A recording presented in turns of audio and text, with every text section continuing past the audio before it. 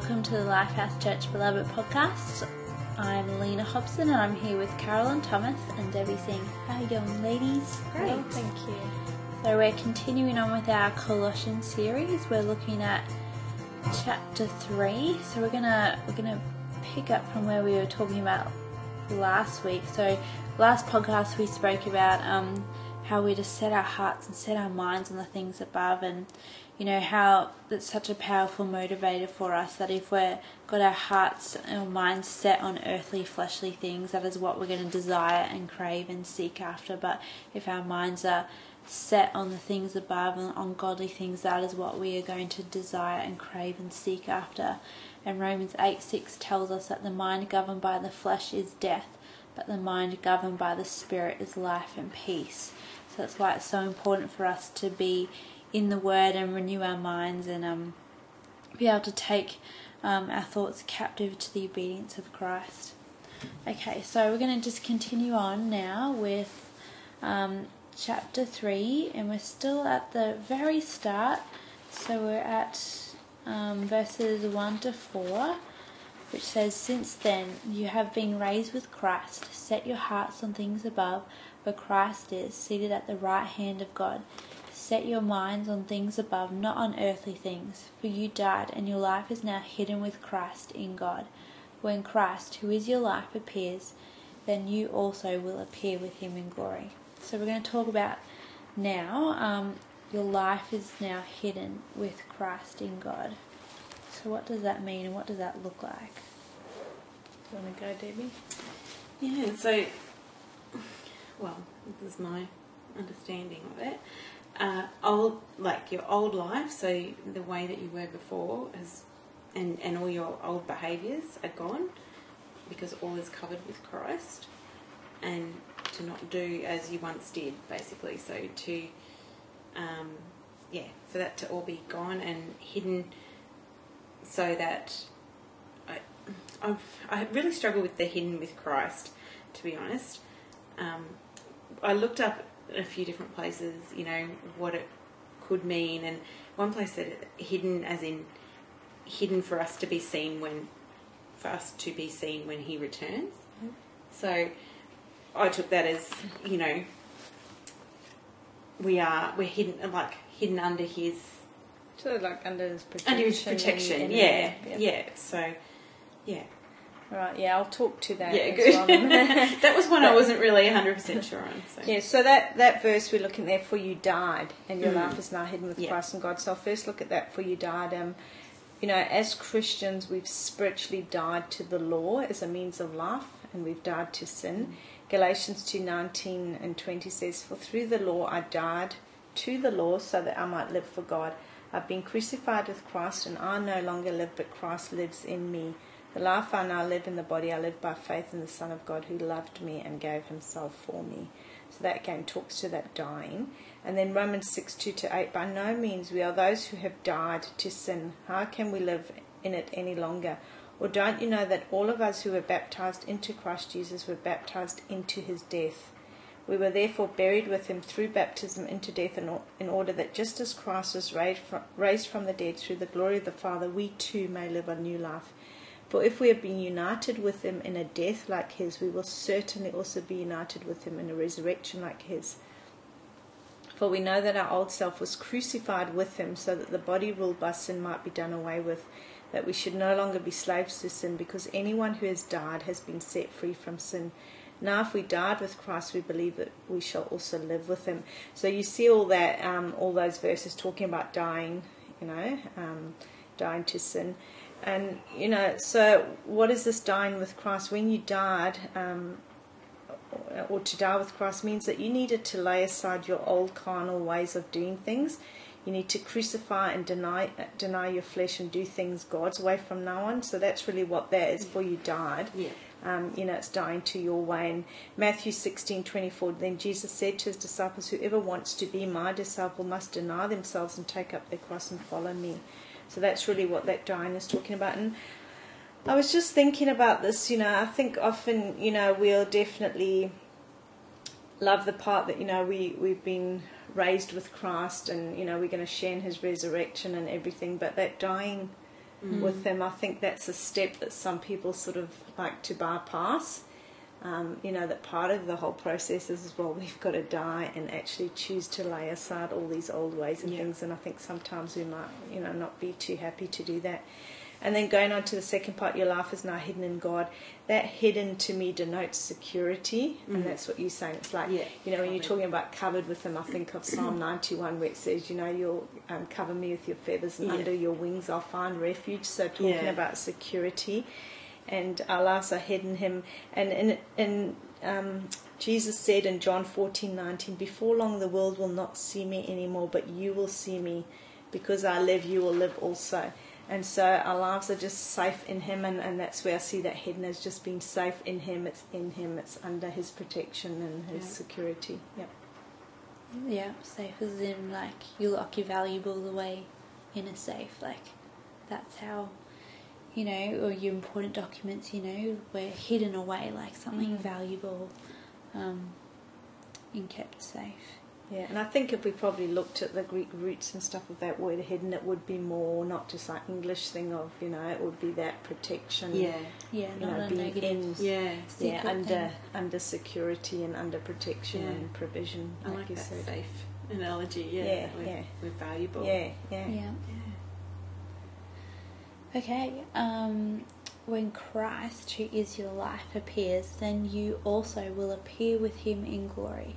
Okay, so Christ is our life, is the whole point of our life. It's our focus and what we're aiming for, to become like Christ, to be an imitator of Christ. So everything is about him.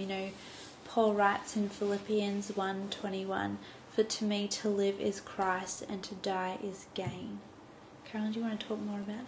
Yeah, so I just think that, Christ, as you said, is your life. He gives us that life and he maintains that life in us. And John 6:35 says, then Jesus declared, I am the bread of life. Whoever comes to me will never go hungry, and whoever believes in me will never be thirsty. So, he is our whole provision. He is our very life, very breath we take. And we've got eternal life, and that's going to extend to our bodies as well. One day we'll be resurrected, and we're going to have that new body as Christ was resurrected and got his new body. And 2 Corinthians 5:4 says, for while we are in this tent we groan and are burdened. Sorry, this is talking to that second part, you'll appear with him in glory. While we are in this tent we groan and are burdened, because we do not wish to be unclothed, but clothed instead with our heavenly dwelling, so that what is mortal may be swallowed up by life.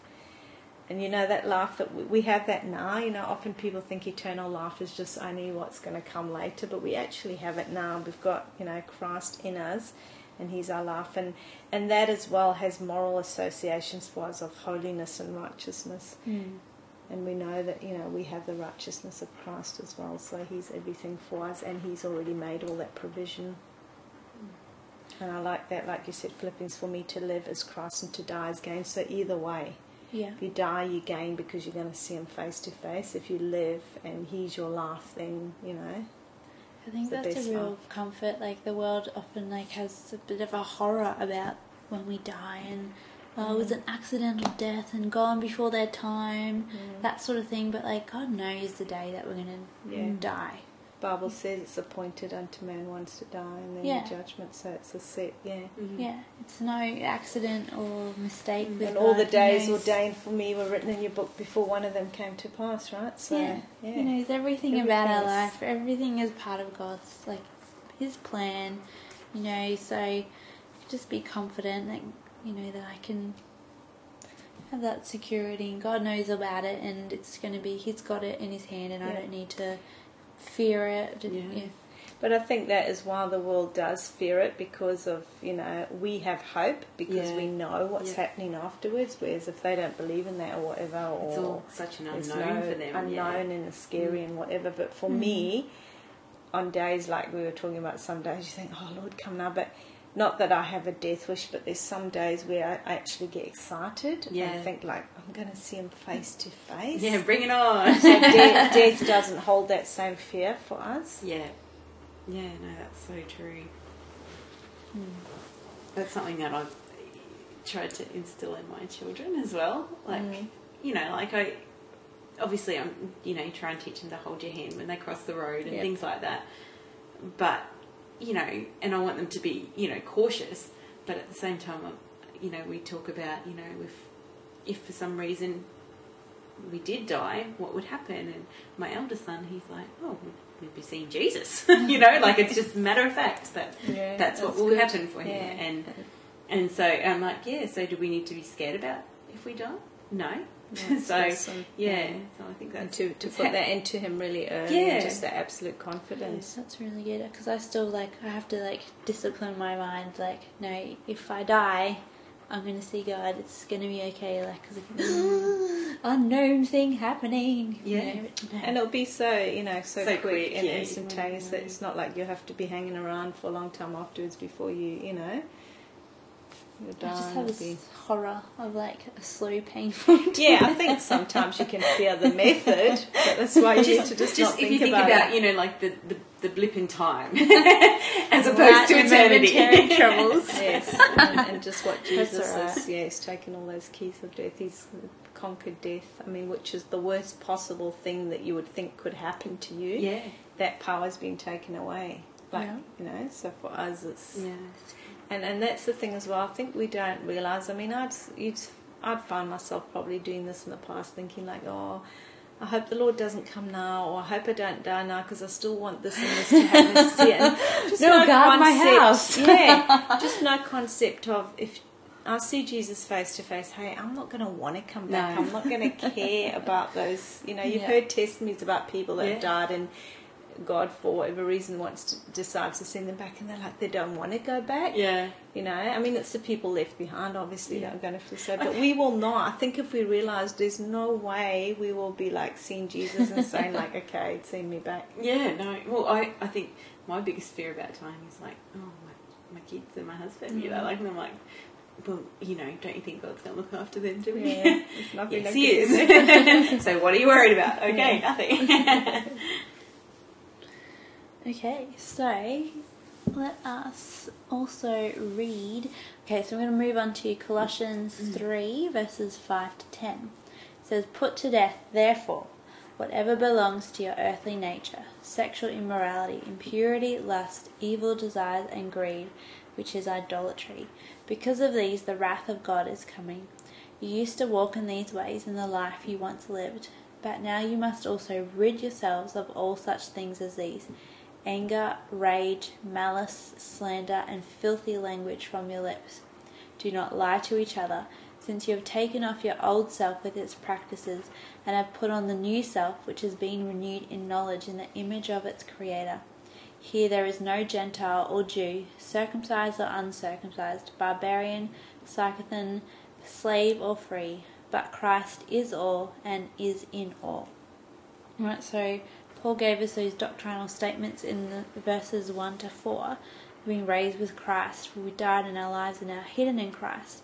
And then he's going on to give us the ethical demands, or the expected consequences, what that's practically going to look like in our lives if we claim to believe the doctrine that we've been raised with Christ and that we've died and our lives are hidden with Christ. So these are expected changes in the way that we live, and Paul outlines these in the verses. Right, so let's look at each verse on its own. This is verse 5. So, "Put to death, therefore, whatever belongs to your earthly nature, sexual immorality, impurity, lust, evil desires, and greed, which is idolatry." Okay, so put to death. What does that mean?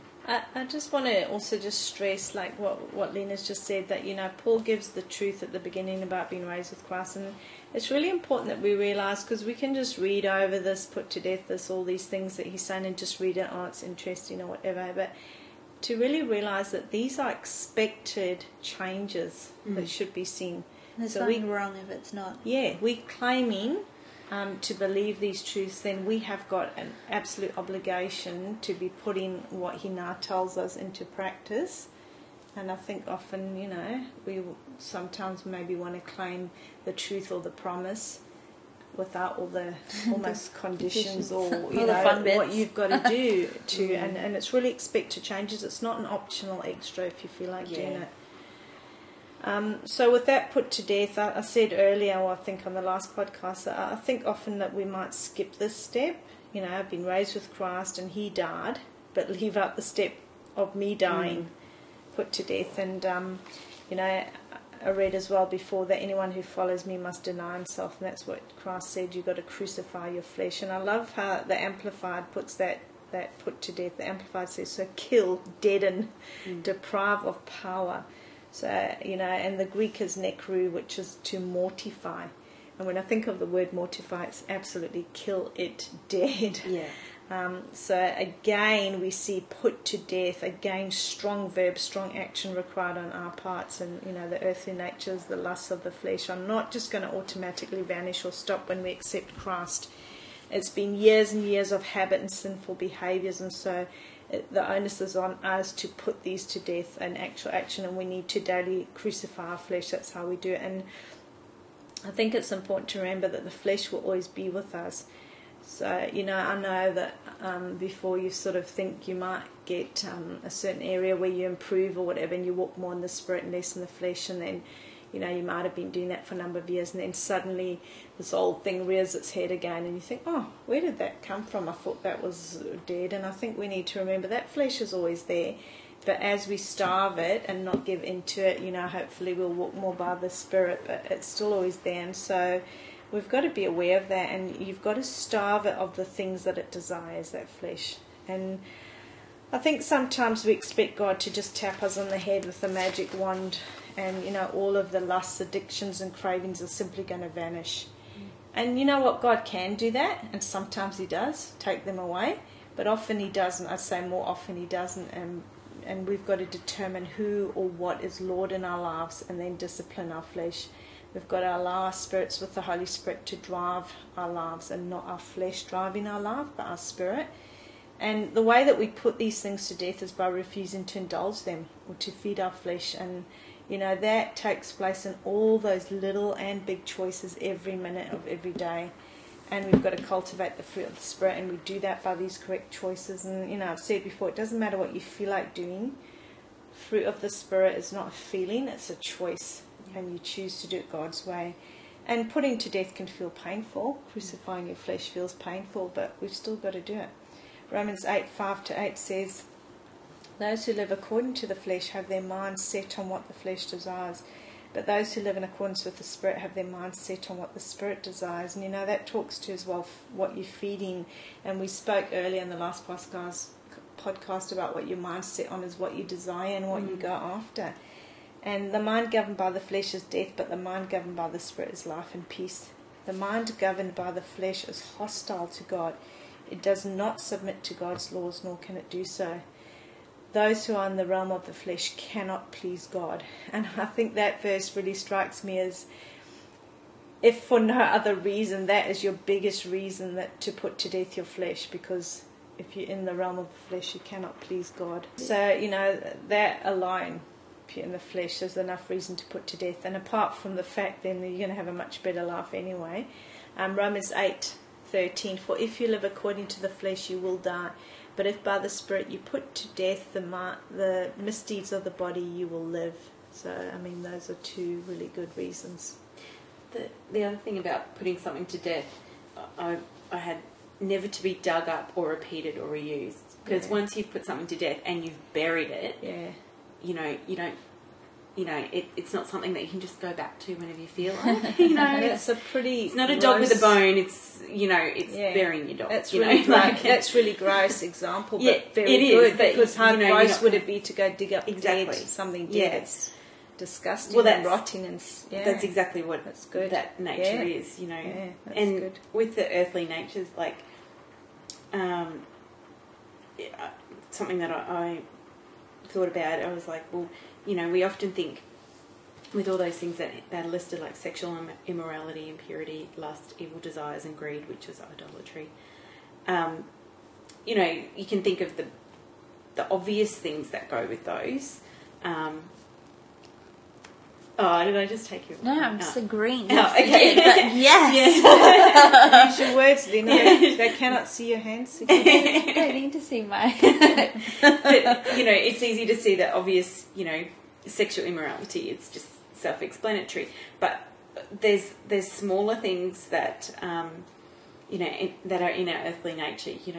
Greed. Like you might think, greed, that must be, if somebody wants lots of money all the time. But you think about, you know, when you're serving up your meal and you're hungry and it's like, well, I could give everyone the even portions, or I could just give myself more, you know, like, even, I know that's a really minor example, but like, but little dots with the small things. That's exactly what I was saying. That's what I'm meaning. Like, you know, it can be such a small thing, but it's still in our earthly nature to want more, or to desire things that we shouldn't, you know. And yeah, I just thought I'd put that in there, that it's not always the big things that are the things that we need to put to death as well. It's those little things. I love just going back to that example you had of, like, you don't dig up something that's been buried, like, because it's just so gross to think of, right? That's like something that's going to stick in my mind. Like, it's just making me think about, you know, people who are holding on to strongholds and stuff. Like, it's like, I don't know, it's like being a rotting corpse, isn't it? And you just like, it's like going out to the compost bin just to check that it's still there. Because we just like, just let these things, let's get them out now and sort them out. It's just, so I think if you have that in your mind, if there's something you're not dealing with, it's like, oh, I don't want this on me anymore, I'm going to get rid of that. It's disgusting. It is. So our earthly nature is that self-centered, desires the things that satisfy our senses, and it lives just to, you know, please ourselves and our senses, really. I like the Amplified version talks about the earthly nature as those animal impulses. That's good, hey? And, you know, just what you were saying earlier, Debbie, about the little things, the greed and all that, and you know, that idolatry as well, where it talks about evil desires and greed, which is idolatry. You know, idolatry as well is the sin of your mind against God. And so it can relate to anything in our life, hey, that's contrary to the word and contrary to God, that we don't even realise. Because often you think of the word idol as just, I've got a wooden statue in my house, but it's not. It can be any even thought that is contrary to the word of God. And that Amplified as well puts that idolatry part there as the deifying of self and other created things instead of God. That's what I was saying, that, you know, I thought it was an interesting concept of it being idolatry, you know, greed. Yeah. But if we're greedy and it means that we're wanting something, wanting so first. much of something that isn't God, that we're putting it above God as an idol. Yeah. So and money is one of those big things. And the root of it is self, isn't it? Selfishness. Yeah. And that, just to go back as well to that sexual immorality, you know, that comes as well from the Greek, there's fornication, the Greek word porneia, which, you know, you can know what comes from there. You know, so sex outside marriage, but it also includes adultery. And, you know, it's interesting, I was just thinking of that, like the terminology today is premarital sex, and, you know, which is actually what the Bible calls, it's the sin of fornication.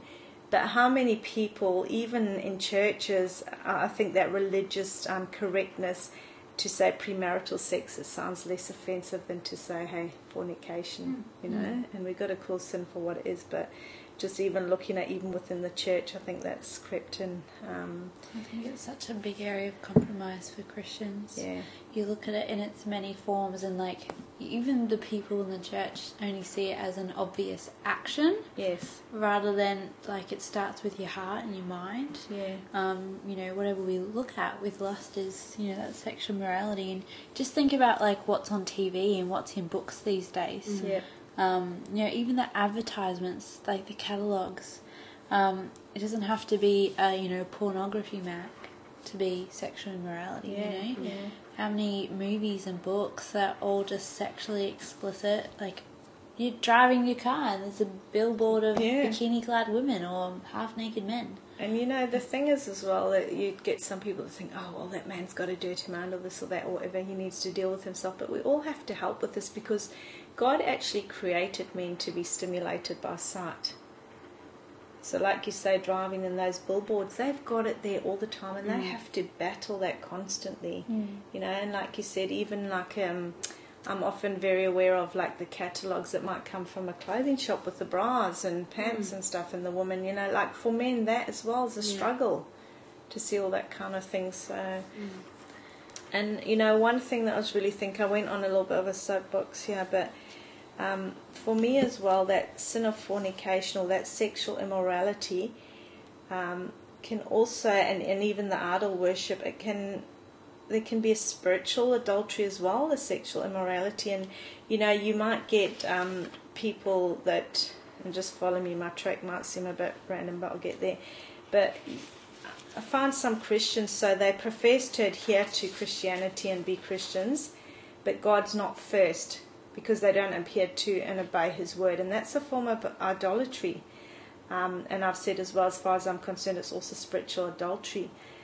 And we face situations, and every one of you in this room knows, where you know, you've been slandered and attacked verbally, or you've been given the silent treatment, ignored, or you've been accused from people who are claiming to be Bible-believing Christians because they're so outraged that you've applied scripture to a situation.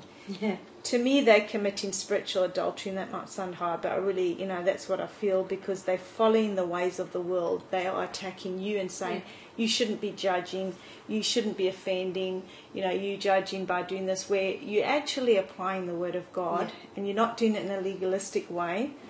And so they are following the ways of the world in that case when they bring in accusation, and they're professing to follow Christ, but they're compromising over their application of His word, and they're actually siding with the guilty and slandering the person who's upholding the standard. And, you know, they're not even following basic scriptures that would say, well, hang on, come and face us and hear the other side of the story. They're taking offense on the basis of hearsay and gossip. And they're getting offended because you're applying scripture, and they're not seeing the hypocrisy of their accusations and slander. They accuse you of not loving. And Jesus clearly said, if you love Him, you'll obey His commands. But, you know, they're offended because you're taking scripture to mean what it says and you're actually following it. Yeah. You know, but Jesus said we will have cost in obeying Him, so we'll gladly have to try and please Him rather than man. Yeah. And that's what you were saying earlier, Debbie. It's like, well, they can think this of me, but I'm going to have to stand before Him, so who am I going to please? But just really think about that. Like, is that not spiritual adultery? Yeah. Where they are saying, I'm a Christian. You know, and God spoke to the Israelites about this. You know, you run after these tribes, or you follow their ways. So you're following, they are claiming to follow Christ, but yet they're going the way of the world by bringing all this PC rubbish and saying, oh, you being like this and that, and hammering you. And that's the way of the world. Yeah. The church should be holding up a standard, and when we apply scriptures and hold the standard, you shouldn't be getting attacked for that.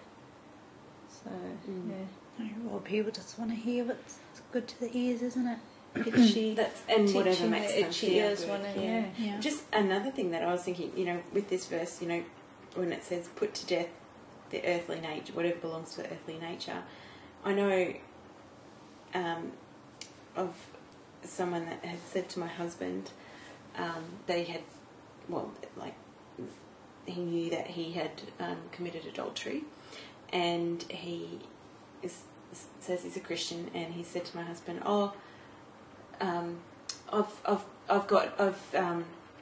basically I've dealt with this with God, but he's still in that same relationship.